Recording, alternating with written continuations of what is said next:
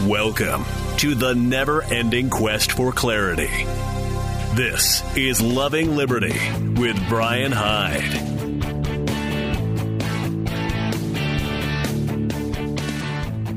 Hey, once again, welcome to Loving Liberty. Glad to have you with us and happy once again to connect up with my friend Eric Peters from ericpetersautos.com. Eric, how do we find you on this apparently sunny Tuesday for you? Well, yeah, I'm very gratefully walking around in shorts and a T-shirt, taking advantage of all the climate change that's been happening, and for once in a positive direction.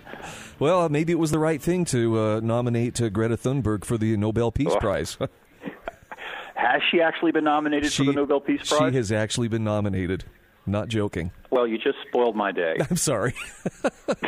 Cheerfully withdrawn, then. Actually, I'm glad to catch up with you. Weather concerns aside, you have a marvelous post on your site, ericpetersautos.com, about the dignity of risk. And if you would, walk us through, as I understand it, you wrote this kind of in response to an earlier column, which we'll also be discussing. Yeah, I had a column about this whole business of the government decreeing safety standards for cars. And one of my readers, who's a regular, he's a good guy and he meant well, responded that, well, he understands that my concern about the government interposing itself between the customer and the manufacturer when it comes to vehicles. But on the other hand, there are all these motor vehicle fatalities every year. So many people are being killed. So on balance, this may be a good thing. That was his position. And my response, which ended up being an entire column, was no, it's a very bad thing when the government takes away from us as free men and women, as adults, and not idiot children and not property, the right to weigh risks and accept risks in return for benefits as we see them, and possibly, things may go wrong. There's a great line from the original Batman movie, the one with Christian Bale in it, where young Batman, he's a boy at this point, falls into the cave where the bats are, and his father rescues him, and he's crying, and his father says, Bruce, why do we fall down? And Bruce shakes his head, he doesn't know why, and his father responds, so that we can learn to get back up. Ooh. And that's what this is all about. Taking risks is part of becoming an adult. It's what differentiates a child from an adult. You take a risk, something good or bad happens, and you learn a lesson from that. If it's good, that's reinforcement. If it's bad, it's also reinforcement. You know, if I could back that up with a story from my own raising of my kids, there was a time as my kids were starting to get more independent, and by that I mean they were starting to get into things where I was like, hey, you shouldn't be getting into that, and I was getting after them one day, and my wife pulled me aside and wisely said, look, don't discourage the kids too much from being able to think for themselves. And she pointed to they had some friends who were so coddled that these kids could not decide what to they'd have a couple of cereals in front of them and they'd have to look to their mom. I don't know which one to choose, because they were so used to somebody else doing it all for them, making all the decisions for them. Well, there's that, and another aspect of it is that risk is often associated with recklessness. That's something that I get accused of often. But I'll give you a good example that makes the counter-argument. Almost all new cars now have not only anti-lock brakes, but these active safety measures such as automated emergency braking that will apply the brakes if the driver is not paying attention. You may have noticed that since these technologies became common, tailgating has become more common. People don't maintain safe following distances anymore. They jam right up against the bumper of the car ahead of them, and I think it's because they have come to believe that the car will protect them, that they don't have to exercise caution and due diligence and avoid potentially slamming into the car in front of them because of that risk that's there. The risk has been hidden, but the risk is still there. I think risk is very healthy if you're aware of it and take judicious risks. Well, and you make a brilliant case in this column that you can't have freedom. You can't have authentic liberty without an associating degree of risk that comes with it. That's right. I mean, we're talking about choices, ultimately. Risk is just a way of saying choice. You're presented with options, and some may view option A as, quote, riskier than option B. But if you're denied that choice, you can never learn to negotiate the world. And a sort of unspoken corollary to that, if you're not making these choices, well, then somebody's making them for you. and we get into this thing that Bastiat talked about, this idea that somehow people who are in the government are a different species, and they have greater intelligence and more wisdom than we do. But it's absurd. They're just people like we are, and their judgment isn't superior, and one doesn't even have to point out examples of that. It's obvious that their judgment is just as flawed as ours, and I'd rather make a mistake based on my own judgment and learn from it than be denied the opportunity to learn and to grow because some arrogant bureaucrat has decided that he's going to make my life decisions for me. Well, something else you zeroed in on, too, that I think merits some discussion here is the idea that not only can we prevent anything bad from ever happening, but if someone somewhere messes his pants, why we should make everybody else wear diapers.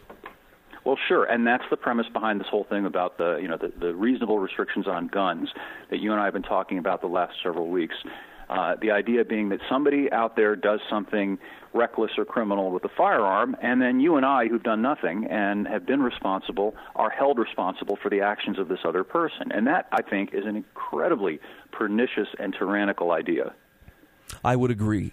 And you also touch on where does the moral authority come from for someone to start making these kinds of decisions, or even worse, bringing state force into the equation to make people do what they want them to do?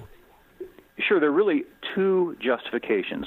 The one is you're making decisions on behalf of a minor child who hasn't yet attained the age of reason, as they used to call it back in the 18th century, and isn't yet mature enough to make decisions or be held responsible for their decisions. Well, we're adults, we're not children, and the idea that other parents, people we don't even, other people that we don't even know, somehow have acquired parental authority over us. Can you think of a more obnoxious and offensive doctrine than that? No. Well, I can think of one, which is the next alternative, which is that we are their property, which is what they're asserting. You make decisions for your dog, your cat, your cattle. You decide what they're going to eat. You decide how big their pen is going to be. All of those things that you decide for your property. So we're being treated like cattle by these people who are determined to keep us safe for interests of property. They believe they have a property stake in us, and that's even more obnoxious. Well, this is where any statist worth his or her salt is going to say, well, now, Eric, Brian, you guys agreed to the social contract when you were either born or you chose to live wherever you live. You had a really good answer to this in the metaphor of a dinner party to illustrate how just because you're in society doesn't mean that society can dictate everything you need to do. Well, yeah, that's right. Let's unpack it a little bit. There's this obnoxious notion, and I use that word because I think it fits, of implied consent. In a court of law, if somebody is going to try to hold you to a contract, they have to produce the contract that you have fixed your signature to, and that is the only way, legally speaking, and in contract law, that you can give your consent. This idea that you happen to have been born in a certain place, and that fact somehow means that you have consented to be governed is ridiculous. It's absurd. It's a vile and despicable doctrine. Unless you have voluntarily agreed to something without somebody putting a gun to your head, like Luca Brasi in The Godfather, who makes you an offer you can't refuse, you have not given your consent. And for somebody to claim that you have is a usurpation of your consent. Well, now, to get down to the society thing, people often talk about, well, society has a right to make sure that you don't do X or Y. Well, there is no such thing as society per se. It's just that all that means is you and I and everybody else who happens to be living in a given area that interact with one another. Society isn't a corporeal entity. It's not a living being, and things that are not alive can't have rights. Only individual people have rights. And there is no superior entity to the individual that has more rights that can countermand the rights of the individual. Well, this is something you're seeing play out right now in the Commonwealth of Virginia, where a handful of politicians, based on a few voters saying this is our mandate to take away, certain rights pertaining to the right to keep and bear arms. Sure, and it's a fallacy that people really need to not allow to pass without it having been examined. We hear a lot about representation and democracy. Well, you have to really critically analyze it and try and think about exactly what are they talking about. And what we're really talking about here is that old joke about three wolves and a sheep voting on what's for dinner, right? Right. Now, we're going to have to break here in just under a minute, but Eric, when we come back, let's talk about the article that actually started this discussion in the first place. Give us a preview about papier-mâché cars. Well, sure. There's this odd juxtaposition of the fact that we've got extremely crash-worthy cars that are also extraordinarily fragile and easily damaged. Okay, and that almost sounds like a contradiction in terms, but I'm willing to hear you out on this. We'll take a very quick break. My guest is Eric Peters from EPAutos.com. If you haven't been to his website yet, I strongly recommend go check it out. You will find hours and hours of fantastic reading, and if you like what you read, consider supporting his sponsors. Let them know that you appreciate the job he's doing. We'll be back right after these messages.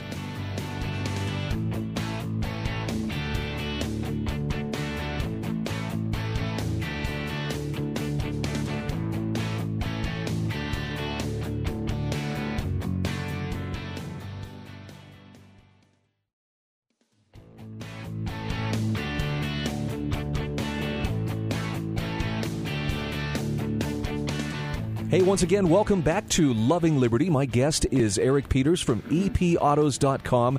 And Eric, in the last segment, we talked a little bit about the dignity of risk. We're going to spend some time talking about papier-mâché cars, which apparently is the column that started the whole discussion on the dignity of risk. You had mentioned as we went to break that there's kind of a conundrum here. Cars are safer in many respects than they were before. Yeah. They're also more fragile. Help me understand that. Well, I would say they're more crash-worthy. I don't believe that they're necessarily safer for a variety of reasons, but they're without question more crash-worthy. Crash-worthy meaning that they can hit a fixed impact or a barrier in government impact testing and come out of it with a certain amount of damage that the government finds acceptable. So in other words, they're capable of passing crash tests is what I'm trying to say. Sorry for the garbled delivery of that. So their underlying structure is very sturdy in order for them to be able to pass these crash tests. But structure adds weight to a vehicle. So enter the problem. We have these crashworthiness standards on the one hand, and then on the other hand, we've got all of these miles per gallon fuel economy standards, which you and I have talked about many times in the past. And the enemy of good gas mileage is, drum roll, weight. Right? Mm-hmm. So in order to cut the weight that's been added to the car to make it pass these crash tests, the manufacturers have resorted to using incredibly thin-gauge metal for the exterior body panels, if they're even using metal anymore at all. Now, a lot of cars now have plastic composite panels, and almost every car has an entirely plastic front and rear clip on it. And these parts are so fragile and flimsy, like the hood, for example. You can lift the hood up of almost any new car, and a reasonably strong man, and I'm not exaggerating, could bend it in half with his bare hands. So you can imagine what happens when you get into a very minor impact, the sort of thing you're just kind of schlepping in traffic back and forth, and you glance away for a minute, the car ahead stops, and you bump into him at 5 miles an hour. Back in the day, 30 years ago, that would be no big deal at all. You might have to get out some chrome polish and polish out the fender a little bit, but generally speaking, very minimal damage. Well, an impact like that today with a modern car can cause thousands of dollars worth of damage to all of these external body panels of the car. Yeah, it's been a while since I have been to a body shop.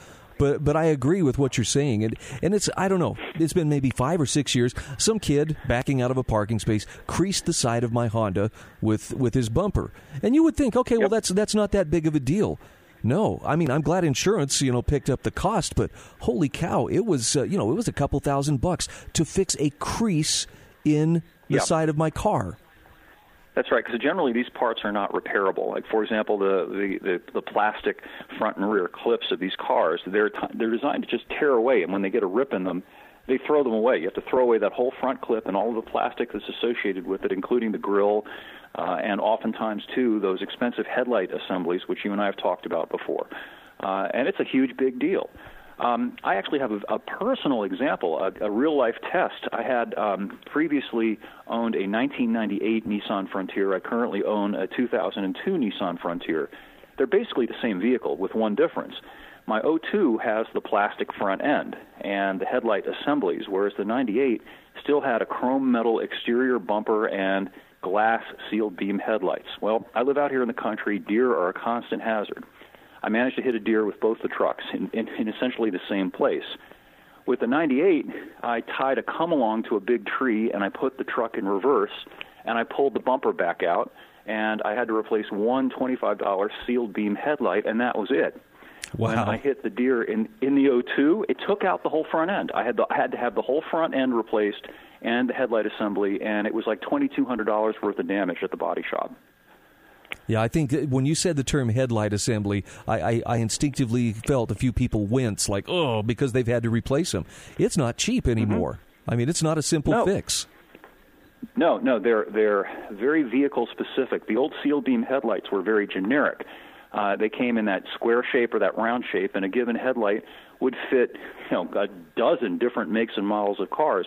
So they were very inexpensive, whereas these headlight assemblies are usually very specific to that particular car and to that particular year sometimes. So, the next year or the year prior might have had a different assembly, and something that used to cost $25 now can cost, $300, $400, $500. And on some of the higher-end cars, and this is not an exaggeration, a headlight assembly can cost $1,000 or more. Wow. It seems like we always come back in some way, shape, or form to the fact that there are these federal guidelines, these regulatory mandates that are placed on automobile manufacturers. Do you ever see that heavy boot coming off the necks of the auto manufacturers, or is it something that we're just going to have to learn to live with? I think it's got to end at some point simply because we're going to hit an economic wall, by which I mean there is a limit to what people can afford to spend for all of this safety stuff that's decreed by government bureaucrats who aren't the ones who have to pay for it, right? The average new car, family cars like Honda Accords, Toyota Camrys, they routinely transact now for more than $30,000 because of, to a large degree because of all of this stuff. And the average family income in this country, I think, is around $60,000. So right now the average car is costing the average family half of its annual income. That's not sustainable. No, and yet, the bureaucrats, they, in the name of safety, that's their justification. I don't see them giving up anytime soon. I don't either. I do my best to, in addition to pointing out these economic issues, also point out another issue, and that is that these people are making life and death decisions for us. And I can, again, to use the term, think of a few doctrines that are more obnoxious than that.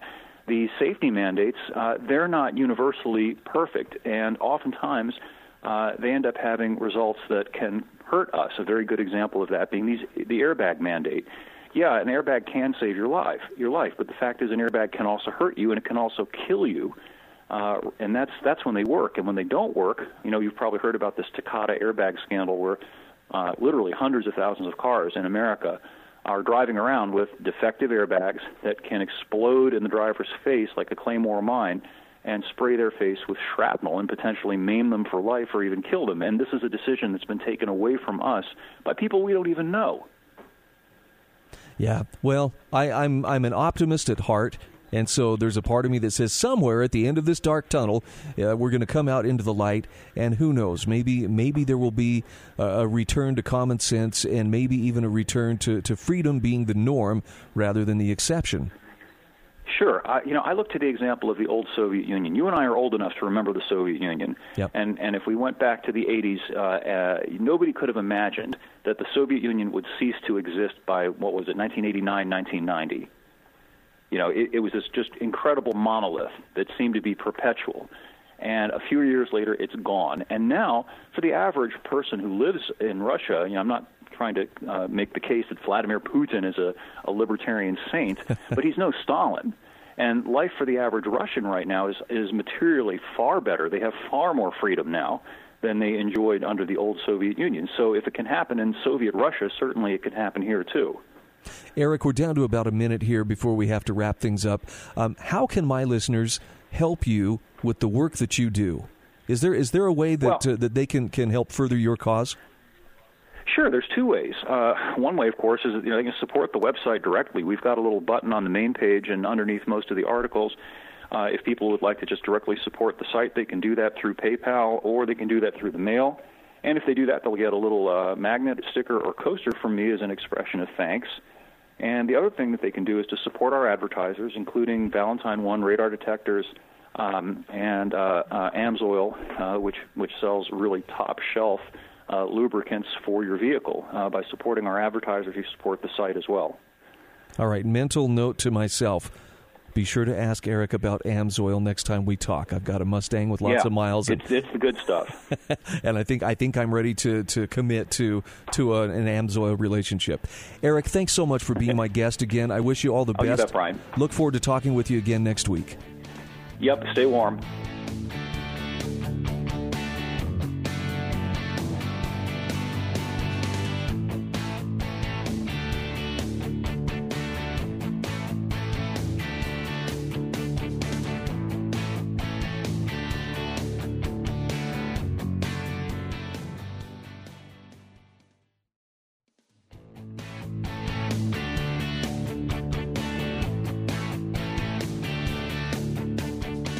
Hey, welcome back to Loving Liberty. Again, I'm going to ask you to please hold your calls for the next hour. But let's jump in with a couple of other topics. Always love visiting with Eric Peters from ericpetersautos.com. I don't know if you're a political junkie, you probably were following pretty closely the Iowa caucuses yesterday, which I can't believe we're already in February. I can't believe the Iowa caucuses have come and gone. Here comes the New Hampshire primary, but it definitely feels like the election year is coming up to speed. And with it, of course, there are going to be some interesting developments. But, wow, what the heck happened? I mean, a lot of people were watching mainly to see what is going to happen on the Democratic Party's front. You know, who's going to emerge as the front runner? And I think despite all of the touting of, well, Joe Biden is the only one who could possibly beat Donald Trump come November, I believe Bernie Sanders. I mean, a guy who has, I don't know if he's come out as openly communist. He's definitely openly socialist. But Bernie Sanders, last I heard, seemed to have the edge. But there's so much disarray, nobody knows. And apparently they use some kind of a new app to get the caucus results from the precincts over to the state. And anyway, nobody can tell. So you had a whole bunch of Democratic hopefuls all declaring victory. And it's a huge mess. The incompetence is staggering. By the way, I'm not just laying this at the feet of the Democrats, okay? It's not like, they're the only ones who see, they have a plan. I have a plan for everything that somehow fails. And yet we're still expected to give them the credibility as if, they were God himself. I can run this thing. I know better than you do how to run your life. I wish more people could at least, keep that sense of skepticism when they see things like what we saw play out in Iowa yesterday. At this point, I still don't even know who is likely, the front runner. And I guess maybe I don't even care. I guess if we had to say there was a winner yesterday, probably it was Donald Trump. Pat Buchanan writes about the failed coup of a failing establishment. And I'm going to segue into this from the Iowa caucuses because it's just another list of things that are going wrong for the establishment. And it may sound like I'm gloating, but in reality, I'm just looking back at it going, wow, where does it end? Because I don't know. And I foresee the desperation that we're seeing right now becoming absolutely crazy by the time election time rolls around. I mean, listen to what Pat Buchanan has to say. He says it's been a really bad few days for the establishment, really bad. In a 51-49 vote, the Senate refused to call witnesses in the impeachment trial of Donald Trump and agreed to end the trial Wednesday with a near certain majority vote to acquit the president of all charges. As weekend polls show Socialist Bernie Sanders surging into the lead for the nomination in the states of Iowa, New Hampshire, and California, the sense of panic among Democratic Party elites is palpable. Pat Buchanan says former Secretary of State and Joe Biden's surrogate John Kerry was overheard Sunday at a Des Moines hotel talking of the possibility of Bernie Sanders taking down the Democratic Party, down whole. Well, Today, Trump takes his nationally televised victory lap in the U.S. Capitol with his State of the Union address as triumphant Majority Leader Mitch McConnell and a humiliated Speaker Nancy Pelosi sit silently side by side behind him. Now, Democrats may declare the Trump impeachment a victory for righteousness, but the anger and outrage, the moans and groans now coming off the editorial and op-ed pages and cable TV suggest the media know otherwise. History, we are told, will vindicate what Pelosi and the Democrats did and stain forever the Republican Party for voting to acquit. To which Pat Buchanan says, perhaps, but only if some future Howard Zinn is the one writing the history. Reality? The impeachment of Trump was an attempted and failed coup that not a single Republican supported. Only Democrats in the House and their Senate caucus. The impeachment of Trump was an exercise in pure partisanship and itself an abuse of power. What was the heart of the Democrats' case to remove Trump? Trump failed to invite Ukrainian President Volodymyr Zelensky to the White House and held up military aid to Kyiv for several months to get Zelensky to hold a press conference to announce that Kyiv was looking into how Hunter Biden got on the board of a corrupt energy company at a retainer of $83,000 a month, while his father was the chief international monitor of corruption in Ukraine. The specific indictment, Trump's suspension of military aid imperiled, quote, our national security by denying arms to an ally who was fighting the Russians over there, so we don't have to fight them over here. Okay, and what was the outcome of it all? Well, Zelensky got his meeting with the president. He got the military aid in September. He did not hold the press conference requested. He did not announce an investigation of the Bidens. No harm, no foul. So Buchanan asks, how did President Obama handle Ukraine? After Vladimir Putin annexed Crimea and intervened to protect pro-Russian secessionists in the Donbas, Obama's White House restricted U.S. lethal military aid to Kyiv and provided blankets and meals ready to eat. What punishment did House and Senate Democrats and anti-Trump media demand for the pause in sending weapons to Ukraine? Capital punishment, a political death penalty. Democrats demanded that a Republican Senate overturn the election of 2016, make Trump the first president ever impeached and removed, and then ensure that the American people could never vote for him again.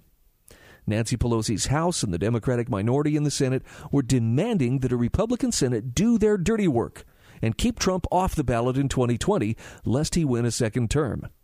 For 4 years, elements of the liberal establishment in the media, deep state, and major institutions have sought to destroy Trump.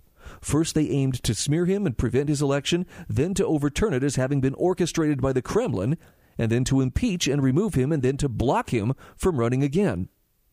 The damage they have inflicted upon our country's institutions is serious. Pat Buchanan says U.S. intelligence agencies are being investigated by U.S. Attorney John Durham for their role in instigating an investigation of a U.S. presidential campaign. The FBI has been discredited by exposure of a conspiracy of top-level agents to spy on Trump's campaign.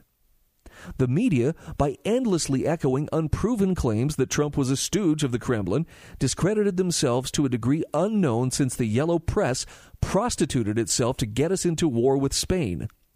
Media claims to be unbiased pursuers of truth have suffered not only from Trump's attacks, but from their own biased and bigoted coverage and commentary.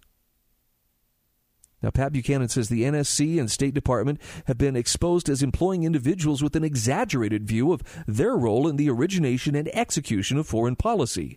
Disloyalty and animosity toward the chief executive appear to permeate the upper echelons of the deep state. And he says, not in our lifetime have the institutions of government and the establishment been held in lower regard. Almost all now concede we have become an us versus them nation. How we accomplish great things again, giving our seemingly unbridgeable differences, remains a mystery. Okay, I don't know if you like or hate Pat Buchanan, agree or disagree.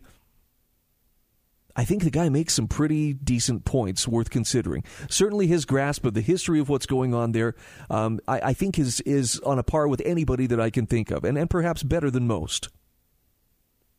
So here's kind of a strange, maybe even sideways question for you.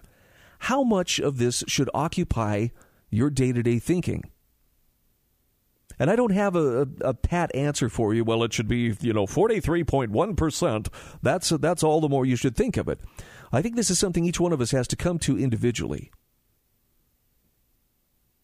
I just find myself increasingly impressed by the people I encounter who confess, sometimes, quietly, like they're almost a little bit ashamed of it, that, I stopped paying attention to the media years ago. I don't watch the news. I don't read the papers. I don't really care so much about what they're saying.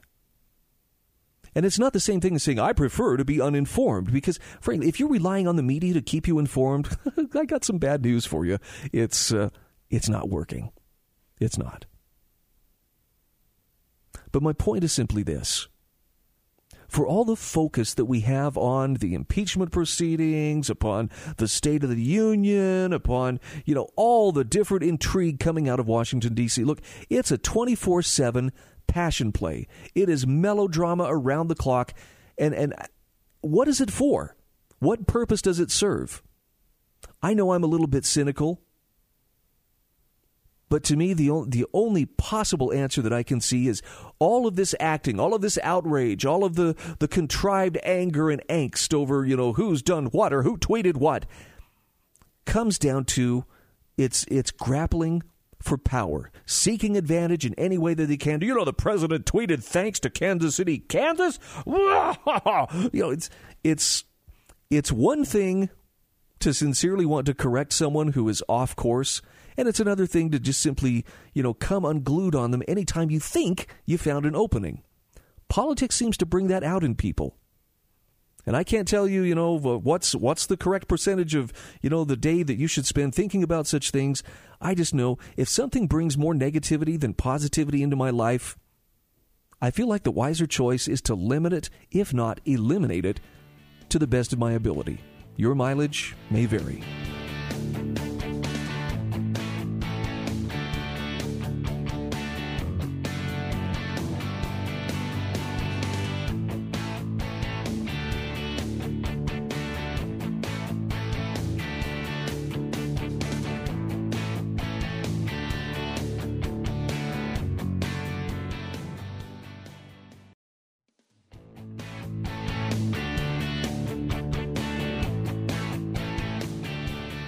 And we are back. This is Loving Liberty. I'm going to open up the phone lines next hour, so get your dialing fingers limbered up, and we'll have some conversation then. As we went to break in the last segment, I was trying to explain why I choose to limit how much I focus on politics. And, I know some would say, well, Brian, what you're describing is just simply an avoidance technique that keeps you from, being emotionally invested in what's happening. You know what? That may be the case. But it's a conscious choice. And the degree to which I get involved in politics typically comes down to I want to, as best I can, help people understand what the real dynamic is. And I've said this for many years. I love it when I find somebody who can back up what I'm trying to say. And usually they say it much better than I can. But the battle isn't right versus left. It's not Democrat versus Republican. It's not progressive versus conservative. It's statism versus the individual. And anytime I can help someone at least consider maybe this is the real divide that we should be concerned with, I feel like that's a better use of my time and my talents. Daniel Mitchell wrote a column, I guess it was a little less than a year ago. This was for the Foundation for Economic Education, about how the battle isn't right versus left. It's statism versus individualism. Here's what he says. He says, I've written about how totalitarian ideologies such as communism and Nazism have a lot in common. Both subordinate the individual to the state, and both give the state power over the economy. Oh, and both slaughter millions of people. Now, he says the battle is not right versus left. It's statism versus individualism. But he says, let's look at some writings on this issue. And he has some terrific quotes here. He says, we start with an article by Bradley Birzer, published by Intellectual Takeout. He worries that totalitarianism on the left is making a comeback. In 1936, Birzer says you had three choices: National Socialism, International Socialism, or dignity. In 2018, he says we find ourselves in similar circumstances. Why is this happening now? First, we scholars have failed to convince the public of just how wicked all forms of communism were and remain. Almost all historians ignore the most salient fact of the 20th century, that governments murdered more than 200 million innocents, the largest massacre in the history of the world. Terror reigned in the killing fields, the Holocaust camps, and the gulags. Second, an entire generation has grown up never knowing such things as Soviet gulags or even the Berlin Wall. Most younger defenders of communism buy into the oldest propaganda line of the left that real communism has never been tried. Berger also explains that fascism and socialism are two sides of the same coin. He says that the National Socialists embrace socialism is factually accurate. They did nationalize very vital industry in Germany, even if by outright intimidation rather than through the law. In his personal diaries, Joseph Goebbels wrote in late 1925, "It would be better for us to end our existence under Bolshevism than to endure slavery under capitalism." Only a few months later, he continued, "I think it is terrible that we and the communists are bashing in each other's heads." Bradley Berger says whatever the state of the rivalry between the two camps, Goebbels claimed the two forces should ally and conquer. The Italian fascists had even closer ties to the Marxists, with Mussolini having begun his career as a Marxist publicist and writer. A few Italian fascists even held positions in the Comintern. Next, Richard Mason makes similar points in a piece he wrote for the Foundation for Economic Education. He says, how do we react to the hammer and sickle? I don't have to write an article explaining the millions of deaths that occurred at the hands of the communist regimes, like the Holocaust, the gulags of the Soviet Union, and the killing fields of Cambodia are widely known. Yet journalists in the UK openly and proudly advocate communism. Statues of Karl Marx are erected. There's no justifiable way a fascist could argue that wasn't real Nazism. But the same is not true for communism. Since Karl Marx never implemented communism himself, leaders of communist states always have that get-out-of-jail-free card. Any shortcomings, tragedies, or crises a communist regime faces can always be blamed on a misapplication of Marx's infallible roadmap. The communist ideology in its purest form might be separated from its implementations, but at what point does its awful track record discredit any attempts to advocate it? The history of communism is as blood-stained as that of Nazism, much more so, actually, and it's time we treated it as such. Now here Daniel J. Mitchell says, Amen. And he says, I've weighed in on that issue, and he says, I strongly recommend what Jeff Jacoby wrote on the issue as well. He's got some links to it. You can find them when I link this article in the show notes in the podcast on lovingliberty.net. He also says Sheldon Richman expands on this theme. Here's what Sheldon Richman says. Fascism is socialism with a capitalist veneer. The word derives from fasces, the Roman symbol of collectivism and power, a tied bundle of rods with a protruding axe. Whereas socialism sought totalitarian control of a society's economic processes through direct state operation of the means of production, fascism sought that control indirectly through domination of nominally private owners.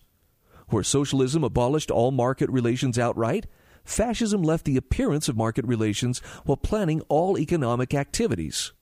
Where socialism abolished money and prices, fascism controlled the monetary system and set all prices and wages politically. And then Richman goes on to explain the vast gulf between capitalism and fascist economics.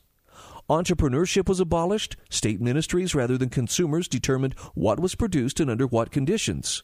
Fascism is to be distinguished from interventionism or the mixed economy. Interventionism seeks to guide the market process, not eliminate it, as fascism did.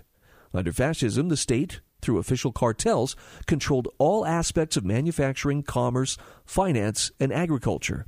Planning boards set product lines, production levels, prices, wages, working conditions, and even the size of firms. Licensing was ubiquitous. No economic activity could be undertaken without government permission. Excess incomes had to be surrendered as taxes or loans. And since government policy aimed at autarky or national self-sufficiency, protectionism was necessary. Imports were barred or strictly controlled. Fascist governments also undertook massive public works projects financed by steep taxes, borrowing, and fiat money creation. Now, Daniel Mitchell says these are not new observations. In fact, he says, here's what Ludwig von Mises wrote on the topic back in the 1940s. The Marxians have resorted to polylogism because they could not refute the logical method, by logical methods, the theories developed by bourgeoisie economics, or the inferences drawn from these theories demonstrating the impracticality of socialism. as they could not rationally demonstrate the soundness of their own ideas or the unsoundness of their adversaries' ideas, they denounced the accepted logical methods. The German nationalists had to face precisely the same problem as the Marxians. They also could neither demonstrate the correctness of their own statements nor disprove the theories of economics and praxeology. Thus, they took shelter under the roof of polylogism prepared for them by the Marxians. Of course, they concocted their own brand of polylogism. Neither Marxian nor Nazi polylogism ever went further than to declare the logical structure of the mind is different with various classes or races. Polylogism is not a philosophy or an epistemological theory. It's an attitude of narrow-minded fanatics. Now, as Daniel Mitchell says, all those fanatics are motivated by hate. The Nazis hate people of different races and religions. The Marxists hate people of different incomes and classes. Given the various articles cited above, he says this meme from The Matrix is spot on. And there's a picture of Morpheus saying, what if I told you fascism, Nazism, socialism, and communism are all just variations of collectivism? It's true. And this is why when someone starts talking about, if they're standing up for freedom, and one of the things they say is, look, I'm against collectivism in all of its forms. I'm like, okay, you've got my attention. Because you're not just hyper-focused on, I'm here to fight the Nazis. I'm here to fight the fascists. I'm here to fight socialists. I want to fight collectivism, which comes at the expense of the rights of the individual. As Daniel Mitchell says, we now know what happens when someone learns about the common characteristics of statist ideologies. The Daily Caller has a report on a student who got very upset after learning that the National Socialist Workers' Party was, yes, socialist. Social justice warrior and history major Shelby Shoup was arrested for throwing chocolate milk at a fellow student in college Republican table at Florida State University while saying Nazis weren't socialists. She's been charged with battery. It's a marvelous article, but I'll wrap it up with this. If you can't make the distinction between the collective and the individual, that's probably the best place to start building your understanding. Why is it so essential that the rights of the individual be held as sacred and be protected? Why is it so essential that the collective not be given power to abridge the rights of the individual based on just having a mere majority or just the force of numbers or even the might to do as they wish? These are the kind of questions that will make you a better political thinker, and they will also help you vote with much better discrimination as to who really stands for freedom versus who doesn't. Stick around. Hour 2 is on the way next.